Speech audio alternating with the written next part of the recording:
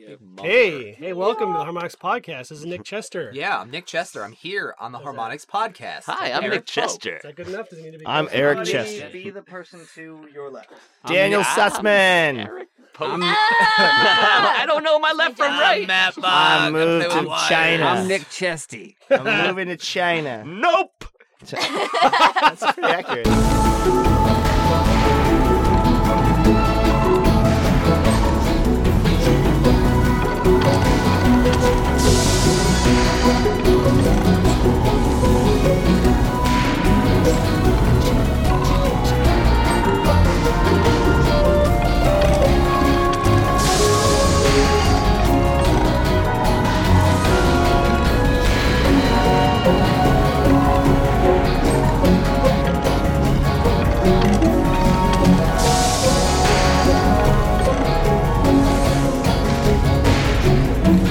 Welcome, everybody, back to the Harmonix podcast. We've actually got an episode with content this week.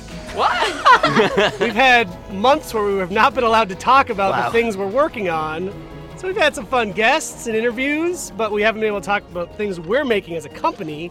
But now we can. You know, I've stayed away from the podcast pretty much that that- entire time, and now that we're back to actually doing our jobs, I'm back. Yeah. I haven't Well, been on you a missed some podcast in good like stuff. 2.5 months. You missed some good stuff. Pretty much when I left, the iTunes feed broke, and now I'm back. You and broke it's our working. iTunes feed. So yeah, actually our listeners probably missed all that too. Yeah. So they're right in line with us. Here's pitching our 9 own episodes stuff. of nonsense, followed up by don't 1 episode of listen to them. content. No, listen to them. Come on, Listen they're to great. all of them. They're good. They're good. Start They're here. good people. Don't turn off this podcast. This Don't- is the best one though. I mean, not to say we don't have special guests. We're joined, besides John Drake, Nick Chester, and Annette, who are our regulars, we're joined today with Mr. Matt Boch and Mr. Daniel Sussman. What's up? Yo. And the reason we have Matt Boch and Daniel Sussman is because we have just announced our newest title, Fantasia Music Evolved. And Fantasia music You're evolved. right. Forgot the colon. Never These two forget your gentlemen, colon, Eric. That's the thing you got to remember as you're getting older. These two gentlemen are the Hydra's head. If a Hydra had two heads, That's not. That's how Hydra works. of Fantasia Music Like Evolved. cat dog. Yeah. Yeah. Let's give some background. Cerberus. Cerberus had two heads, right? He had 3. Cerberus had 3 heads. Everyone has 3 Everything heads. has 3 heads. Anything There's have nothing 2 with heads? Cat No. dog.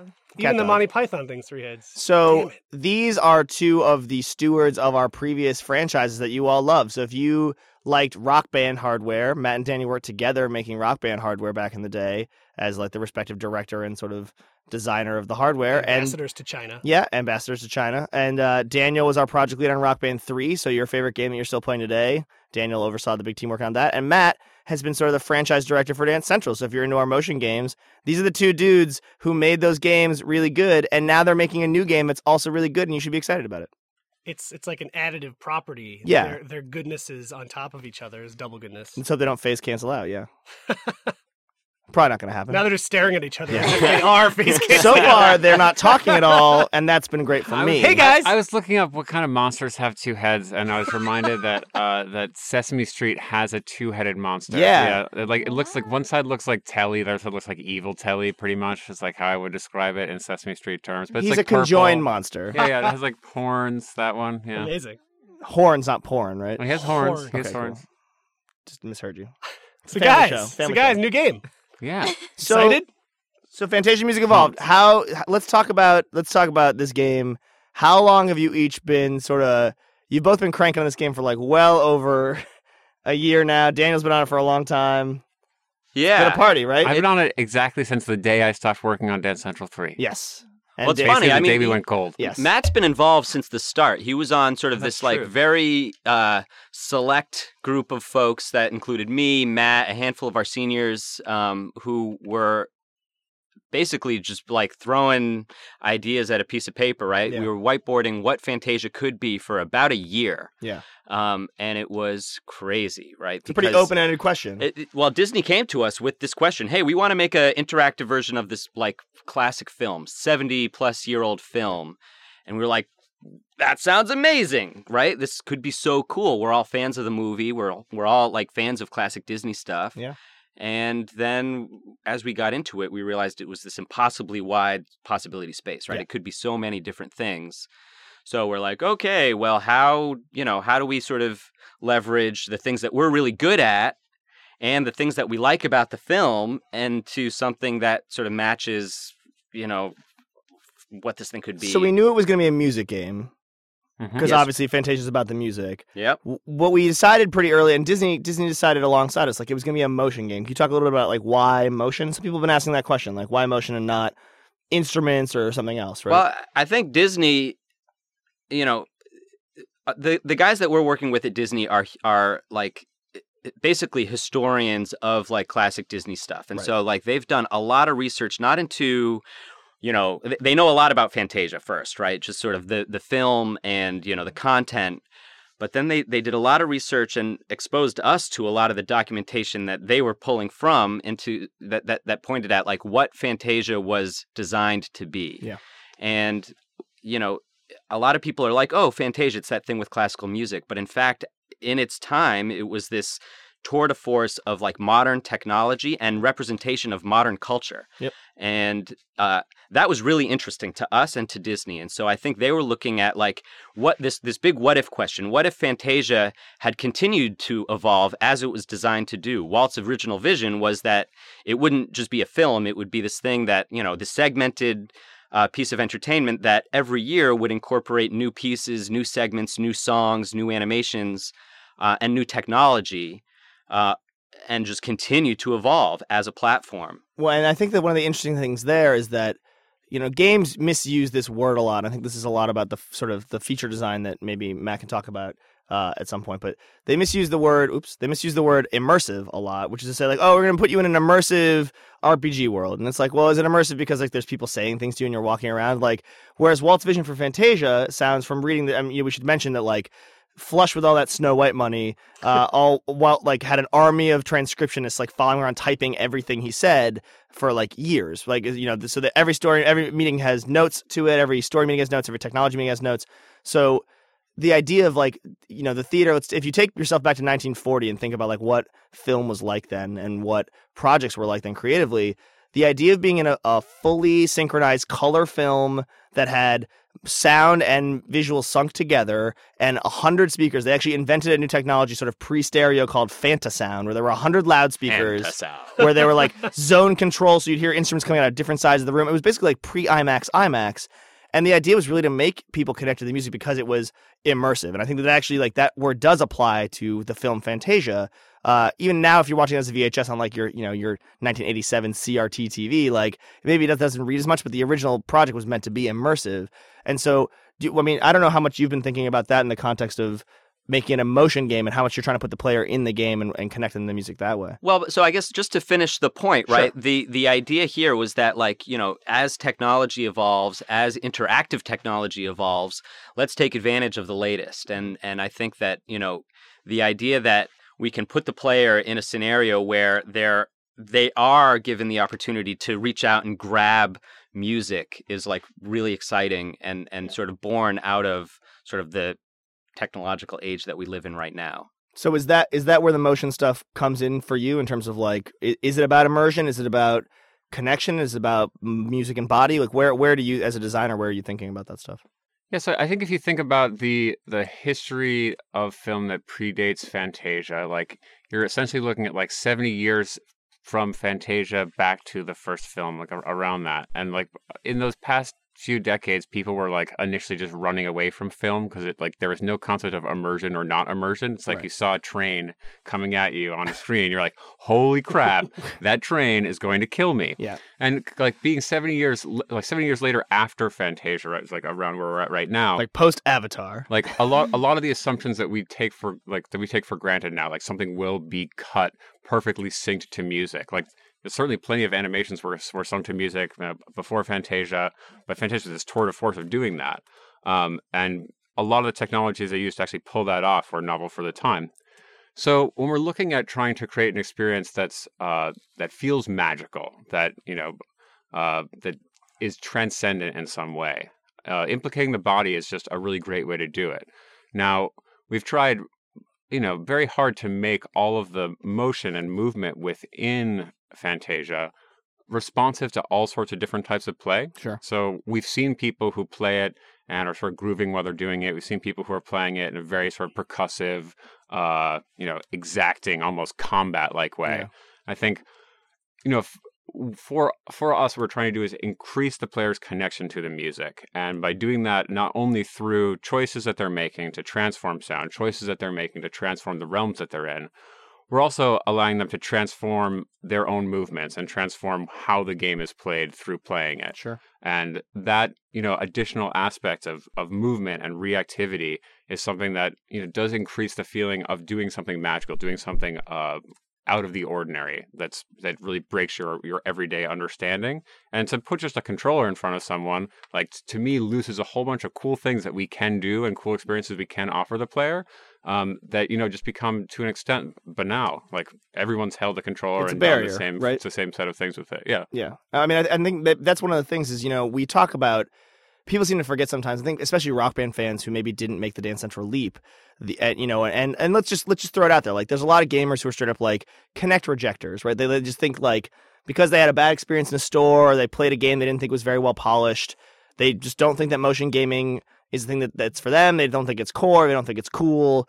And I mean, I get it. Or at least I've heard enough that I understand like the logic of the argument. Although I think it's they've had the wrong experiences. But when we talk about being magical and talk about being connected to things, like, Dance Central was sort of one of the games that really broke that down in the first place. And I think one of the ways it did it was, even in the first couple demos, the idea of like swiping to select something and seeing, like, as you put your hand out to the side and you start bringing your right hand across your body, seeing that arrow move along with you. Like, I showed someone the game last night, Annette was here, and Annette and I were here late on sort of announcement night, and then someone came by because they're doing a study in like dance therapy, and they want to see Dance Central and how it kind of works. And I was showing them the game, and they had never really used a Kinect before, and they swiped that first menu, and they were like, it can see me, it knows what I'm doing, and it's reacting. Like, that feels amazing. And I think that feeling, like, being described as magical, which applies in a whole different way to Fantasia, but it is a pretty important thing that, especially if you don't think that Kinect is a thing that's for you, like, you should really have these experiences, because like, they are pretty cool when they're done by a studio who knows what they're doing. And I think it's why we don't shy away from motion, because like, we know how to make motion feel right. Well, it's about confidence in designing for the experience. Yeah. I think the vast majority of failures that I've seen in Kinect design are addressing the Kinect as if it was just another controller. Yep. And this whole notion of like, oh, you're gonna do a gesture, and that gesture is this complex, rich thing that you're doing. We're gonna boil that down to be analog value, or most often sort of a digital button press. It's like, you do this whole crazy thing, and we're like, great, you pushed A. Right. If you're trying to take an existing paradigm and just apply arbitrary gestures as essentially buttons, your game will not be fun. What we've always tried to do when we're making for the Kinect is to look at the Kinect and say, hey, what's this good at? Right. What can it do that other things cannot do? And design from there up, not to say, hey, we have to make a real-time strategy game. How are you going to do it on Kinect? Or, hey, we have to make like, two-player combat game. How can we make that on Kinect? We're always saying, what can Kinect offer the player as a brand new experience, something they've never done before? And how are we going to use it to accomplish that? It's the same thing with iPad. I mean, the reason Infinity Blade's such a good game is because it like knows what gestures, like input gestures, work well on touch, and it doesn't try to do like dual joysticks, right? Like, I actually have a lot of fun playing NBA Jam on my iPad, but it's in fact like kind of hard because it's like it wants to have a controller in my hands and it doesn't. So we're talking a lot about like cool design ideas and how we approach Fantasia. I want to do a quick level set on like what the film is and how it kind of works into what we're doing, because I think that you've talked about some of the details so far, but I would bet a lot of our audience has the same understanding that I had when we started, which is that Fantasia is a thing I know about, and I recognize the name and immediately think, oh yeah, Fantasia's cool. Like, I know that Fantasia's cool. It's like one of the original Disney properties. Is awesome. Right. But like, I think that people don't have as strong of an understanding of all the details in it, which I think is a great opportunity for us, because it really means that they are connected to the idea of a musical film, but they're not fully immersed in like every detail. What we saw yesterday in our announcement was that, and we're recording this a little ahead of when it's going to go up, but like a lot of people who are hardcore Fantasia fans who do know every piece of classical music, who do know every mode of animation. But when we looked at studies, we talked to people on the road. I mean, Nick and I have been on the road with Annette for a long time, sort of talking to people. Like, people remember the name Fantasia. They know it has classical music in it. They usually remember The Sorcerer's Apprentice, which is a huge part of our game, and so I don't want to gloss past that. But there's 7 other pieces inside of the suite that is Fantasia when it released in 1940, and that's only one of them. Like, they often don't remember any of the other things. Like the average person, like not if you're a hardcore Disney fan, not if you're us, but like if you're the average person, you might not remember all those things. So to describe it a little bit, Fantasia is a movie that, without save a few voiceover moments, has no words in it. It is not a speech movie. It's not a movie where there's scenes that are playing out with dialogue. It's a film experience. It's based around a concert experience. The idea is there's an orchestra playing these pieces, and there are visuals that are sung to that. The original was a series of 8 vignettes that were, limited by the amount of time that the music took place to perform. And beyond that, the idea that Walt had, which I think Daniel alluded to, is that they would sub in new pieces that came online as Disney animated them. So it'd be sort of a rotating concert experience. You'd go back and you'd see 2 of your favorite Fantasia shorts, and you'd see 6 new ones that would be brand new that animation had done based on contemporary music at the time, based on classical music. And this did happen a little bit. There were some additional shorts that were worked on and never integrated to a full feature release. And there was Fantasia 2000 in the 2000s, which was sort of an update where they did new pieces alongside. Same format. Yeah, basically. same format, but new animation. So that's what the idea so is of each Fantasia. part basically like its own reel of film? So that's how they could swap them in and out? I think that they cut it into a super reel. I actually don't know the answer to that question, but I think because of the animation process, it had to be a super reel that played on like one projector. It only actually ever opened in 12 theaters in its initial theatrical run. No, there's a huge sort of gap in terms of like the vision that Walt had for it, and then their distribution model and sort of how it scalable sort of yeah. Actually burst into kind of the world. But it came back in the 80s and became like the most successful VHS of all time, the most successful DVD. I mean, like, it's kind of racked up all these Laserdisc. Laserdisc, yeah. Like, it's sort of the thing that, when people would install their home theater systems, they'd sort of like pull whatever version, the Blu-ray version of Fantasia in as like the showpiece for how awesome their system is. Well, and it's in that respect, it's timeless. But when people say like, what is the story of Fantasia? It's really like, we didn't go back and say, I mean, from my understanding, being on the road, we didn't go back and say like, and Disney's watchword to us was not make these 8 vignettes into a game. So it was not like put the dancing hippos in there and put, Chernabog, the devil in there. It was like, hey, the idea under Fantasia was this idea of an adventure in color, sound, and motion, right? Which is what Walt Disney wanted to call it. It was about immersing people in an experience that made them feel connected to this music and feel connected to the world of animation and sound. And because of that, I think that we've taken it as a springboard from that original film and done something pretty different, but it's tied back in very particular ways. So people who are hardcore Fantasia fans, I know there was a little confusion last week, and hopefully now that there's some gameplay coming out and some conversations coming out about other music we have that gets dying down. But the idea of like, we don't get Fantasia to studio, we don't get the reverence of it and the respect for it.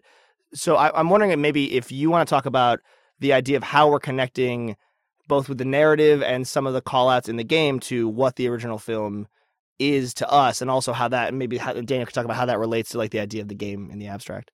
Yeah, so I think we've been as reverent as we could possibly be from my perspective, and I think that reverence is to be true to the vision, and in a lot of ways I imagine this game as being sort of like our fan fiction of what if Walt's dream of this thing being cyclically released had actually happened. Where would we be now? What would Fantasia be? And ask that question. Like, we've seen the impact of that piece on culture, but we didn't get to see its sort of cyclical impact. And so I think we're imagining this thing that feels like a leap forward, that feels like it may be out of context, but it is entirely, we think, we know is derived from the source material.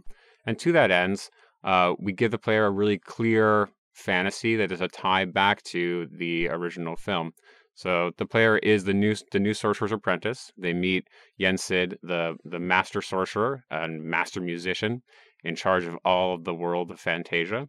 He, might be familiar to some people who've played Kingdom Hearts. He's also a Keyblade master. He is a pretty badass guy. He's he's doing a lot of things with his life. He's got a killer beard.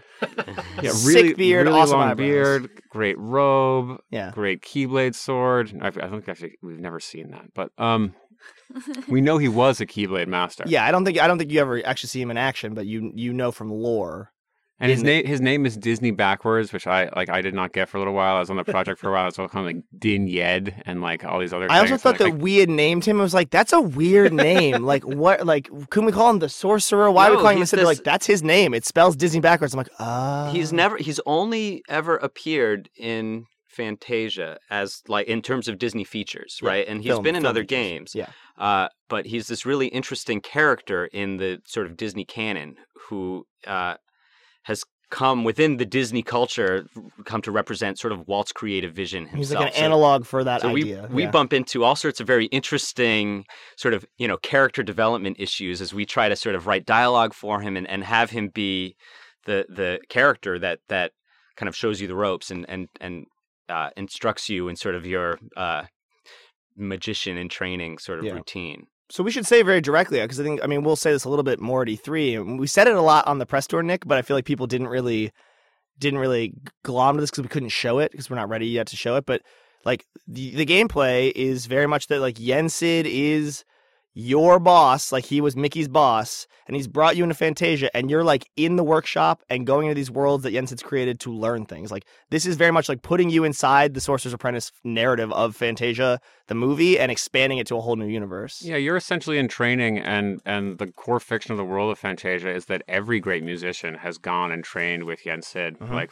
there's a lot of backstory that we've written that's informed the script, maybe not actually in the script, but regardless, like we imagine that every amazing musician like spent some time in Fantasia. Anyone who's like crafting music in our world, who's making these masterpieces, like Hendrix, Beethoven, like, they're all hanging out there at some point in time. That badass, they have to have together. learned from Yensid in the world of Fantasia, because that's like what pure music creation's about. Yeah. And the way, so how does Yensid teach you the idea of musical sorcery? Like, how do you learn that? Maybe we could talk about the gameplay a little bit, because we've been talking a lot about abstracts in Fantasia, but in fact, there's like a really cool game here that people are going to play, which is awesome. Yeah, so when you first meet Yensid, he gives you an object called your muse, which is a three-dimensional cursor, and you use that three-dimensional cursor to explore a series of realms within Fantasia. And there are a bunch of realms in the game. Each realm has its own aesthetic and tone, content. Yeah. So each one will be like, oh, it's underwater, or we're also showing off a printing press, and those are two of the more grounded realms. Some of them are a little more bananas, but each one of the realms is really like for us kind of our version of one of the shorts. Like we're trying to like have a number of different aesthetics. Yep. So as you go into each one of those worlds, you discover tons of different types of musical interactions. Everything from clams that allow you to make a jazz drum solo to fish that you can sequence into a melody. And you also find in each one of those realms different songs. So through play of those different songs, you start to bring life and bring musical energy to each one of the realms. Right. And that creates more musical interactions. And within the musical interactions and within the songs, you can customize the output of each one. So you can say, hey, I want to make this particular type of clam jazz solo. And you play that, and then as you're hanging out in that realm, you're essentially building the background music or the score or soundtrack to the game. So on some level, though, I think we've been really wary of using this word because I think we don't want to get people the wrong idea. Like someone described it as, it's as if you're a conductor standing on like the conductor's podium, looking at it like a panorama of an orchestra in front of you. It's just that the orchestra's not made up of people holding instruments. It's made up of like these crazy toys that are made up of things that are relevant to that theme. So you're talking about the shoal in that instance. It's like, oh, there's clams over here that play jazz drum fills. There's a crab over here playing castanets and Django Reinhardt guitar. And like in the press, there's robots over here that are making little arpeggiator noises. There's a giant factory machine pumping out percussion. And the idea is almost like through reaching your hands out and sort of bringing this world to life, you are basically like composing and constructing an orchestra. And the idea, the sort of player progression is based on the idea of like, and everything you find and everything you turn on and sort of see how it works pays out this magic that is sort of a collectible that gets you through the level. But the thing that gives you the most magic and turns on more things to find is playing songs. And that's a whole other side. So I think that, what were the 4 words that we were sort of using as like the headlines for like what the experience was? Do you remember that? Explore, discover, perform, and transform. Right. So explore and discover is sort of this idea of like finding crazy things. And there's some mirrors to that in the next thing. But I think perform is, performance gameplay is sort of these songs, these contemporary songs that we have in the game. But we should talk about that because that's for people who are fans of beat match gameplay, like sort of the Rock Band fans, and even fans of Dance Central, where it's more like motion music matching versus music exploration. That performance gameplay is something you've been working on a lot. I mean, do you want to talk about what playing a song in Fantasia is when you start and what playing a song becomes over time? Yeah, so the first experience you'll have playing a song in Fantasia is a performance experience. There are these somewhat abstract cues on screen that show you which direction you need to move either one of your hands. So already there you have a fair amount of choice in how you're going to accomplish any task that's on screen. Unlike a lot of other beat match games, our UI travels across the screen and has a sort of rich artistic visual presentation unto itself. Not on a note highway is what you mean. Exactly. Right? No note highway, no static 2D scrolling HUD. It's effusive and has tons of movement. We can interpret things in cool ways which we've not been able to do before, which is nice. And it keeps the player's eyes moving all around the screen. There's a sort of interesting visual decoding problem just to be able to see and react to all the cues on screen, which creates a nice sense of difficulty. As you're playing each one of those cues, the way in which you perform the cue will cause different reactions on screen. Yeah. Tons of different particle effects, but a fair amount of ability to just customize what you're seeing by playing it. So there's a series of different types of gestures. We have swipes, we have pushes, and gestures maybe not the right word, movement cues probably. So you're pushing, you're doing different path gestures where you push and follow a particular line. So all sorts of different movements we're asking you to do that are sunk to the music, but the cues are sunk to the music. How you perform them is ultimately up to you. Right. And again, we've seen people do like disco style pointing to be able to get through it. We've seen people do like, things that are like some sort of weird Mickey Mouse martial art. Like our friend Leo Tan said that with his karate background, he was actually really concerned that he was really excited about our game, and he would like to tell us in advance that he's mad that we had him murder his wife by accident because he's going to karate chop her to death while he's playing. We're trying to evoke, the feeling of Mickey on the cliff, controlling music, and each one of these movement cues is tied to a particular instrument, and that instrument is muting and unmuting. So you're getting that same nice feeling of control over the music that you had in Rock Band. But over time, you start to unlock the ability to play different mixes of the songs. So we'll take Bohemian Rhapsody, we'll do a symphonic remix of it, we'll do like 80s metal version of Power it. ballad, with double kick pedal nonsense all over it. And so as you play any one of those, you hear a different version of the song and start to like understand how that works. And then we'll give you the ability to actually choose all different parts. You'll just put the 80s metal drums in with the string section from the symphonic version, the piano from the original version. You get these transformed, unique versions of each song that you're creating as you go. Yeah. And then there's one more thing that we let you do, which is use manipulators. So we'll be showing off a few of those, and those are more directly creative. You're creating brand new parts, not as curatorial in terms of like picking parts, which is what you do with the mixes. So let's come back to that in a second, because I think there's a lot of stuff to tackle inside of performance. And I mean, one of the words that we've been talking about on the road, and you brought it up, and I want to make sure we clarify what we mean by it, is the word abstract when it comes to like this gameplay, right? Like it's a little abstract, and same thing with like motion, right? It's like you're using your hands to do this stuff, but in fact, like what we've actually done is basically just like, in the idea of like watching a note chart for drums come down the screen in Rock Band, that's like kind of abstracted notation. It's not that it's abstract and that it's confusing. Like it is very grounded in the game. Like these are things you're going to learn, and it's like a language basically that we're teaching you. Like it's a language. It's like I'm trying to think of a way to say this in a more concrete way. It's a language of prompts, and we're giving you the ability to be free in your response to those prompts. We're trying to develop gameplay around sort of creative expression, right? Which has been a thing that the studio has tried to do like for years and years and years and years. And like I think it's actually been really exciting for the team to have a forum to actually tackle this head on, and the solution that we've arrived at is actually pretty elegant, where I feel like the vocabulary that we're using to have a player transform music is very grounded, actually. It's grounded in the gesture cues that Matt has developed, and it's also accessible. Like, I think where Rock Band had this sort of fantasy of like, oh, I want to play guitar, and I want, and every now and then it's like you guys are sort of on the front lines of like a community that has been pushed into, hey, now I'm in a band because of Rock Band or whatever.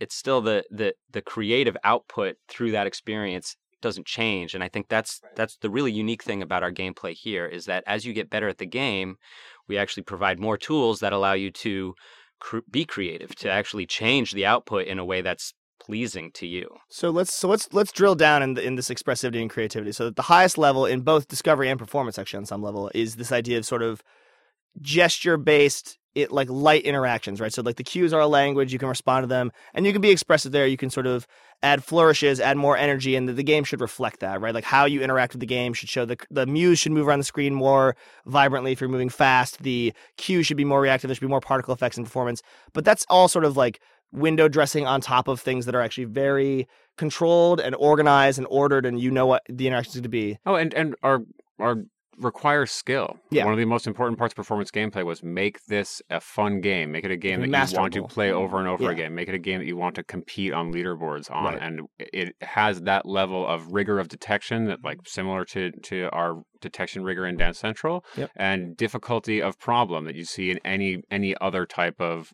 great rhythm game. So light expression from like interacting with things and playing the base level pulse gameplay on controlled systems. Light expression on controlled systems. Step 1, continuing the expression path. Step 2, these mixed choices, both in the world and inside the songs, where you can push things in the discovery realms to transform by turning things on and off and by unlocking these transformation keys, which bring the world to life, and sort of choosing what you hear and what's active. Like a conductor would coax out more violin or say less flute.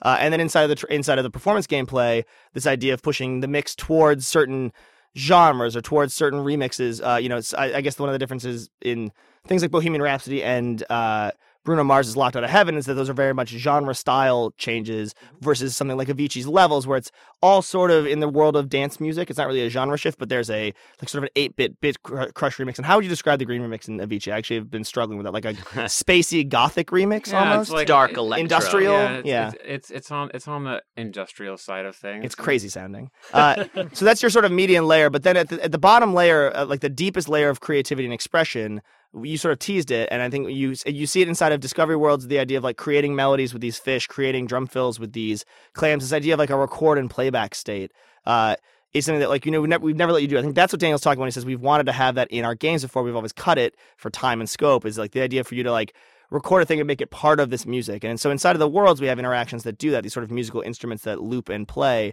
But inside of actual performance songs, we have moments, these musical manipulators that let you either transform the music in ways that's recorded and played back, or even like actually create new things. Do you want to talk about the manipulators that we have at E3 and sort of how that lets you shape music that you can then hear back? Yeah, so we are showing off 3 manipulators at E3. One's called the Sound Sketcher. Yep. And that's somewhat like a chaos patty kind of thing. It's like an XY grid, and you can move around it and discover different sounds within it and build all sorts of melodic phrases or move between different parts of different drum loops. Yeah. There's the effects lathe, which lets you control effects parameters. The effects sculptor. Effects sculptor. There you go. FX sculptor. Thank if you're transcribing it. Dev names. That allows you to control like filter parameters similar to to some of the effects you would be able to put on your guitar in the Rock Band series of games. But with a little bit more, almost like the whammy bar, like a little bit more like real dynamic controlling control. the effects of a Rock Band guitar with a whammy bar. But you can do that on all sorts of different tracks. You can take the vocals and put like a wah kind of thing on them, add delay by twisting your arms, and then we'll show off the Beat Chopper. Yep. Which is... I was like wondering if you were just like digging deep for that name that's not a developer name. No, sorry, I had to swallow. Which is a like a sample that's arced in a circle, and then by moving your hands around different parts of that circle, you're selecting little chunks of it. You can create like vocal stutters and cool like sample edit effects with it. It's super amazing for making vocal edits over dance music. And so this is a thing that you'll get in the middle of gameplay. There's sort of these unlockable prisms that show up on screen that in the middle of them have a ton of musical energy. And those are sort of test moments where it's like, the success and failure of the game, it's not that you fail out of a song and you don't get to play it. It's that the better you're doing, the more creative agency you have. So you'll actually get these manipulators by sort of getting every vertex, like every edge of a cube or a pyramid, to sort of light up by these musical cues. And well, a D4, a D6, and a D8 are what we're showing so far. Woof. But I'll tell you what, I mean, there are 2 things that I think are important here. One is that these manipulators offer like a really satisfying moment where you are reaching out and grabbing sound and changing it, and it's like it's where I think our sort of Kinect approach really shines. The interface is really intuitive, and really what we're asking you to do is, stick your hand, like the effect sculptor is this great example for me, where you stick your hands out and you actually get a piece of art that deforms according to how far you move your hands apart. It's a lathe, but it's almost like clay on a clay wheel. Like you can actually see it sort of shaped by what you're doing. Right. And so, we're connecting sort of what your physical actions are to what you see and what you hear in a really direct way that is really satisfying. And you make music by, moving around in front of the camera.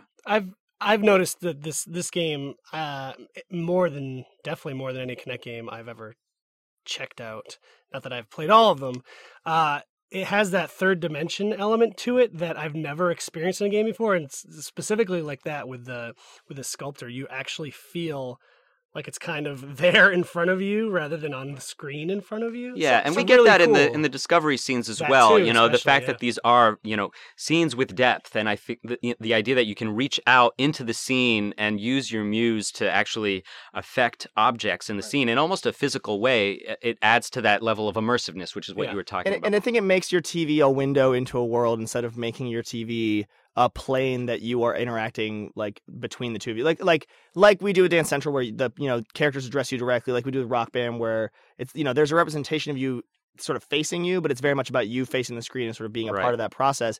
I think that's a big thing about Harmonix games, is that like the player is you, and some of the quotes have been a little misleading. Like, you're not playing as Mickey as a Sorcerer's Apprentice. You were sort of filling the role that Mickey had previously filled, but it's about you as new Sorcerer's Apprentice, your musical potential, your expression, your creativity. You are in these worlds. Yeah. It's your music, and the choices that you make actually impact everything that you see and hear. You are the musical controller. You are. So... Yeah, and you aren't controlling something on screen. You are controlling what you can see on screen, which is one of those weird reflexive pieces of insanity that's like some people have decided that is a reasonable way to treat all of Kinect games. It's like, well, people expect there to be a character for them to be, so let's put something in front of them when they're already in front of what they're looking at. Why would I want to play the game when I could have a puppet in front of me that blocks my view of playing the same game? That sounds like a way better UI. Wait, no, that sounds terrible. What are you doing? We have the most outrageous conversations that sort of range from like ridiculous in terms of the content that we're talking about. Hey, it's jazz clams, and hey, it's our whatever. Giant sea turtle covered in coral organs. Coral. The robot shrink ray is, not doing what it's supposed to do, and then also like deep coral philosophy. Sounds like roll juror. Yeah, I'm playing my coral organ. Coral organ. Corgi organ? It's like we've gotten into Billy Corgan. Billy Corgan. We got We should name that turtle Billy Corgan. That's a genius idea. Move Keep on, going, Daniel. What were you saying? We have crazy conversations. I get into I like eavesdrop on like Matt talking to our other designers, other artists about the fact that we're not actually, it's like all of our other games have been about sort of a very highly crafted experience that we invite players into, right? Where, they get the illusion. Cool. Come hang out with Cool. Yeah. And here we're making tools for a player, and in fact, like that means that with all this creative agency, there's the ability to make something that like, your parents might not like, or your roommate might not like, or whatever it is, that like, we can't be as judgmental as we have been as a set of developers around what that output is, and it's kind of terrifying on one side and like super interesting on the other. But there's a lot of deep philosophy that's sort of underpinning a lot of our creative conversation. Yeah, there's two ways in which the game can be really rewarding. Like, you can become really adept at the performance aspects of the game and totally own it, and it's really impressive to watch someone who's really good at that just master every single cue. And then the other aspect is you can become really good at it by making really good things in it. And I think we've never had a game that hit that level of creativity. We had like Make Your Move in Dance Central. In Dance Central 3, we've done tons of like experiments in this area, but we've never given the player an ability to sort of succeed and fail from their own perspective of their own merit. Well, I think that Little Big Planet's a game that we talk about sometimes about that, where it's not not like Minecraft where the game is solely about building, but Little Big Planet, you can actually get really good at playing Little Big Planet, like, running around these cool levels, even if they're user generated. Or you can be like fine at the game, but be awesome at creating these worlds for other people to run around in. And while we're not talking about user generated content where like I'm pushing you a thing for you to perform, we are talking about the idea of like creation being a success metric in its own right. And that's pretty rad. I mean, so we talk about creation and we talk about being good or bad at the game and these ideas. A lot of people think about Fantasia as a movie that like, they were plopped down in front of as kids and they had to watch and they liked it, but they watched it as an 8-year-old. They don't remember all of it. Some people have reacted to the announcement to say like, oh, we're making a Kinect game, which is sort of sounds like it skews young already because motion games are for kids in their mind, which is like then play Dance Central 3 LCU like on the OMG leaderboards. But the idea of like this is a game for kids or a game for families only, and like I don't know how you guys are thinking about designing it. I certainly don't think of it as a game that's only for those. I think it's definitely probably one of the more welcoming games. Matt is inhaling deeply off of something. I'll tell you this. It's like I think one of the things that I'm most proud about this studio is that it is absolutely impossible for us to not represent who we are in the work that we do. And so, whether that's, kind of the character creator and Rock Band or the goat's head guitar. Yeah, whatever. It's like there's a lot of Ryan Lesser in that stuff. And then you sort of look at the way our character designs are in Dance Central, or just sort of the way that we interpret kind of that culture. It's very personal. And I think that's true here. And I think that we're making a game that, everybody in the studio would be super psyched to play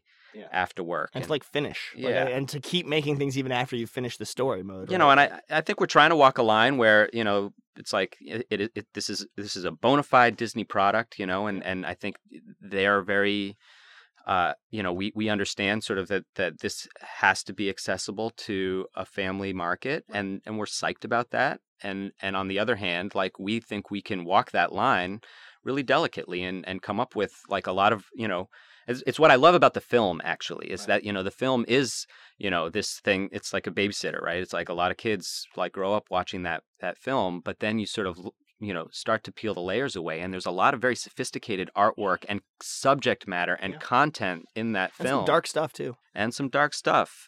What's exciting to me is that this potentially is it is the Fantasia experience for a new generation. Like probably before they see the movie, they might play this game. Like I think of my nieces who have not seen the movie, but they're going to want this game. And like, that's such a cool thing that we get to be a part of. Just like it was so cool to be part of the Beatles legacy. Now we get to be a part of the Fantasia legacy. Right. Like bringing 13-year-olds into the music of the Beatles who play plastic guitars, but don't know it. I mean, I guess on some level, that's where the mastery of that performance becomes an interesting axis for like, so, will gamers like this game and why should gamers play this game? Sort of, I think, is like the high level question that we are all tap dancing around because no one ever asks it because they don't want to be offensive. But like, it's a reasonable question. Let's tackle it. Like, hey, Matt, if I'm a gamer what kind of games would I like if I like this game? And like, what would I find rewarding in this game? And, not if I'm an 11-year-old, but if I'm like a person who plays games on their Xbox, year round.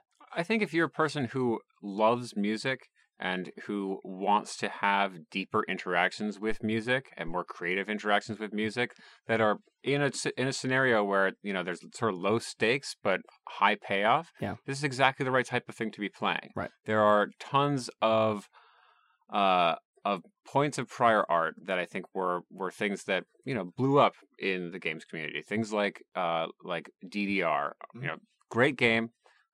Pretty instructive game. Not much freedom of changing the hard house J-pop soundtrack. Yep. But a fair amount of freedom in performing it, and that's right. Like when we're your feet have to do X, Y, and Z, but your upper body and how you get there is like left to you to express yourself. But I think one of the other things, anything that is well timed like that, and masterable like that is certainly an aspect of what the game is. But ultimately, I think, when I talk to gamers, when I talk to the games press, and they're like looking at this game, they're all like, well, this is a game that I'm getting really excited about. I'm getting excited about it because it's high quality, it's a unique experience, and that's not something I see all the time. And I think a next gen shooter. I think when we say movie fans, right, we're not like, okay, like all the only movies that movie fans want to see are like one slight genre of action movie. Right. And I think there's a monolithic quality to things like the shooter right now that, they're great games, Yeah. but we want to have a broad variety of experiences. We want to watch the Avengers, but we also want to watch Wreck-It Ralph, or we want to watch Wall-E. And it's not to say that any of those like animation or live action has like superiority over another. It's just to say that, if you're a gamer, maybe you're bored playing the exact same types of games over and over again, and maybe there's something amazing that you could experience that's different. And than that film fans actually often gravitate towards Pixar because it like tells stories in a way that's very classic and evocative, with the imagination and the ability with animation to do sort of whatever world they want, right? Wall-E can go to space and have people trapped in a spaceship and have a tiny robot all by himself. It can be about the future obesity of Right. America, which is like really intense, but like and like a world full of trash. and a kid can watch that, right? A 7-year-old can watch that and enjoy it. It doesn't mean that the movie is made for 7-year-olds. It means that like it's made for everybody. But if you have a critical appreciation, if you love Journey, if you love Fez, if you love the beat match of DDR and Rock Band, if you love Dance Central for the motion gameplay, like there's a million things that you can find that are different access points for a gamer who appreciates the art of games, the design of games, and just like the fun of playing a game. I think Ben Kuchera said that this game is great for,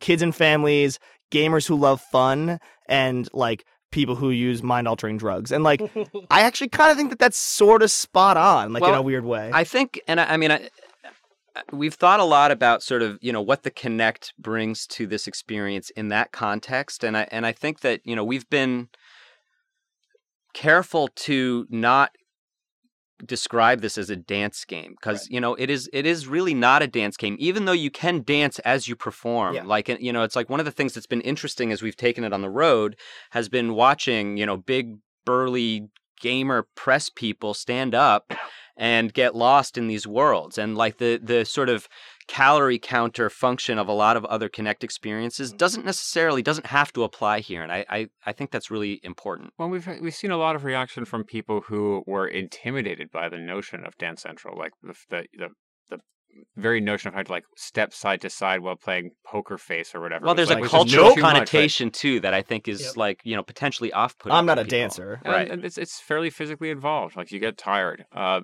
Here we're trying to, and we have hit a place that's not intimidating in the ways that that dance can be intimidating, and isn't necessarily dancey. It's really up to you to perform it as you like, but it can be a like when Annette plays, people are always like, Annette looks so much like Mickey on the cliff in Fantasia, and Funky Sorceress. That was called the Funky Sorceress. It's awesome. Nice. I love it. And various other people around the office, like point to them and like they're playing in a particular way. You can see how they think of themselves. They're robots, which is so different from Dance Central, right? Like when you're watching people play Dance Central, you're seeing them try and be like Frenchie or Marcos or one of our choreographers. When you see people play this game, they're very much themselves. They're very much comfortable with what they're doing. They're succeeding because they're doing what they're doing, their truth, right? Like they're not like trying to be someone else and failing. They're being themselves. Well, and, awesome. and I think our world and our and our whole environment allows people to actually lose themselves in the experience. They're not thinking about what they look like. They're just reaching out and grabbing things and touching music. So we got to wrap up because we can talk about this stuff all day. But I would say like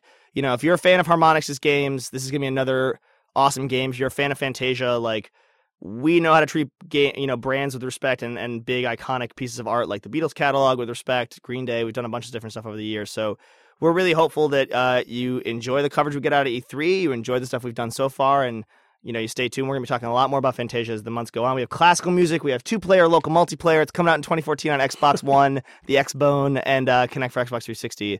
So I think those are the high level points, right, Pope? Where should people tune into stuff, Annette? You guys should go ahead if you haven't already and go to facebook.com/FantasiaGame. Like the page, follow us for all of the updates, and then Twitter.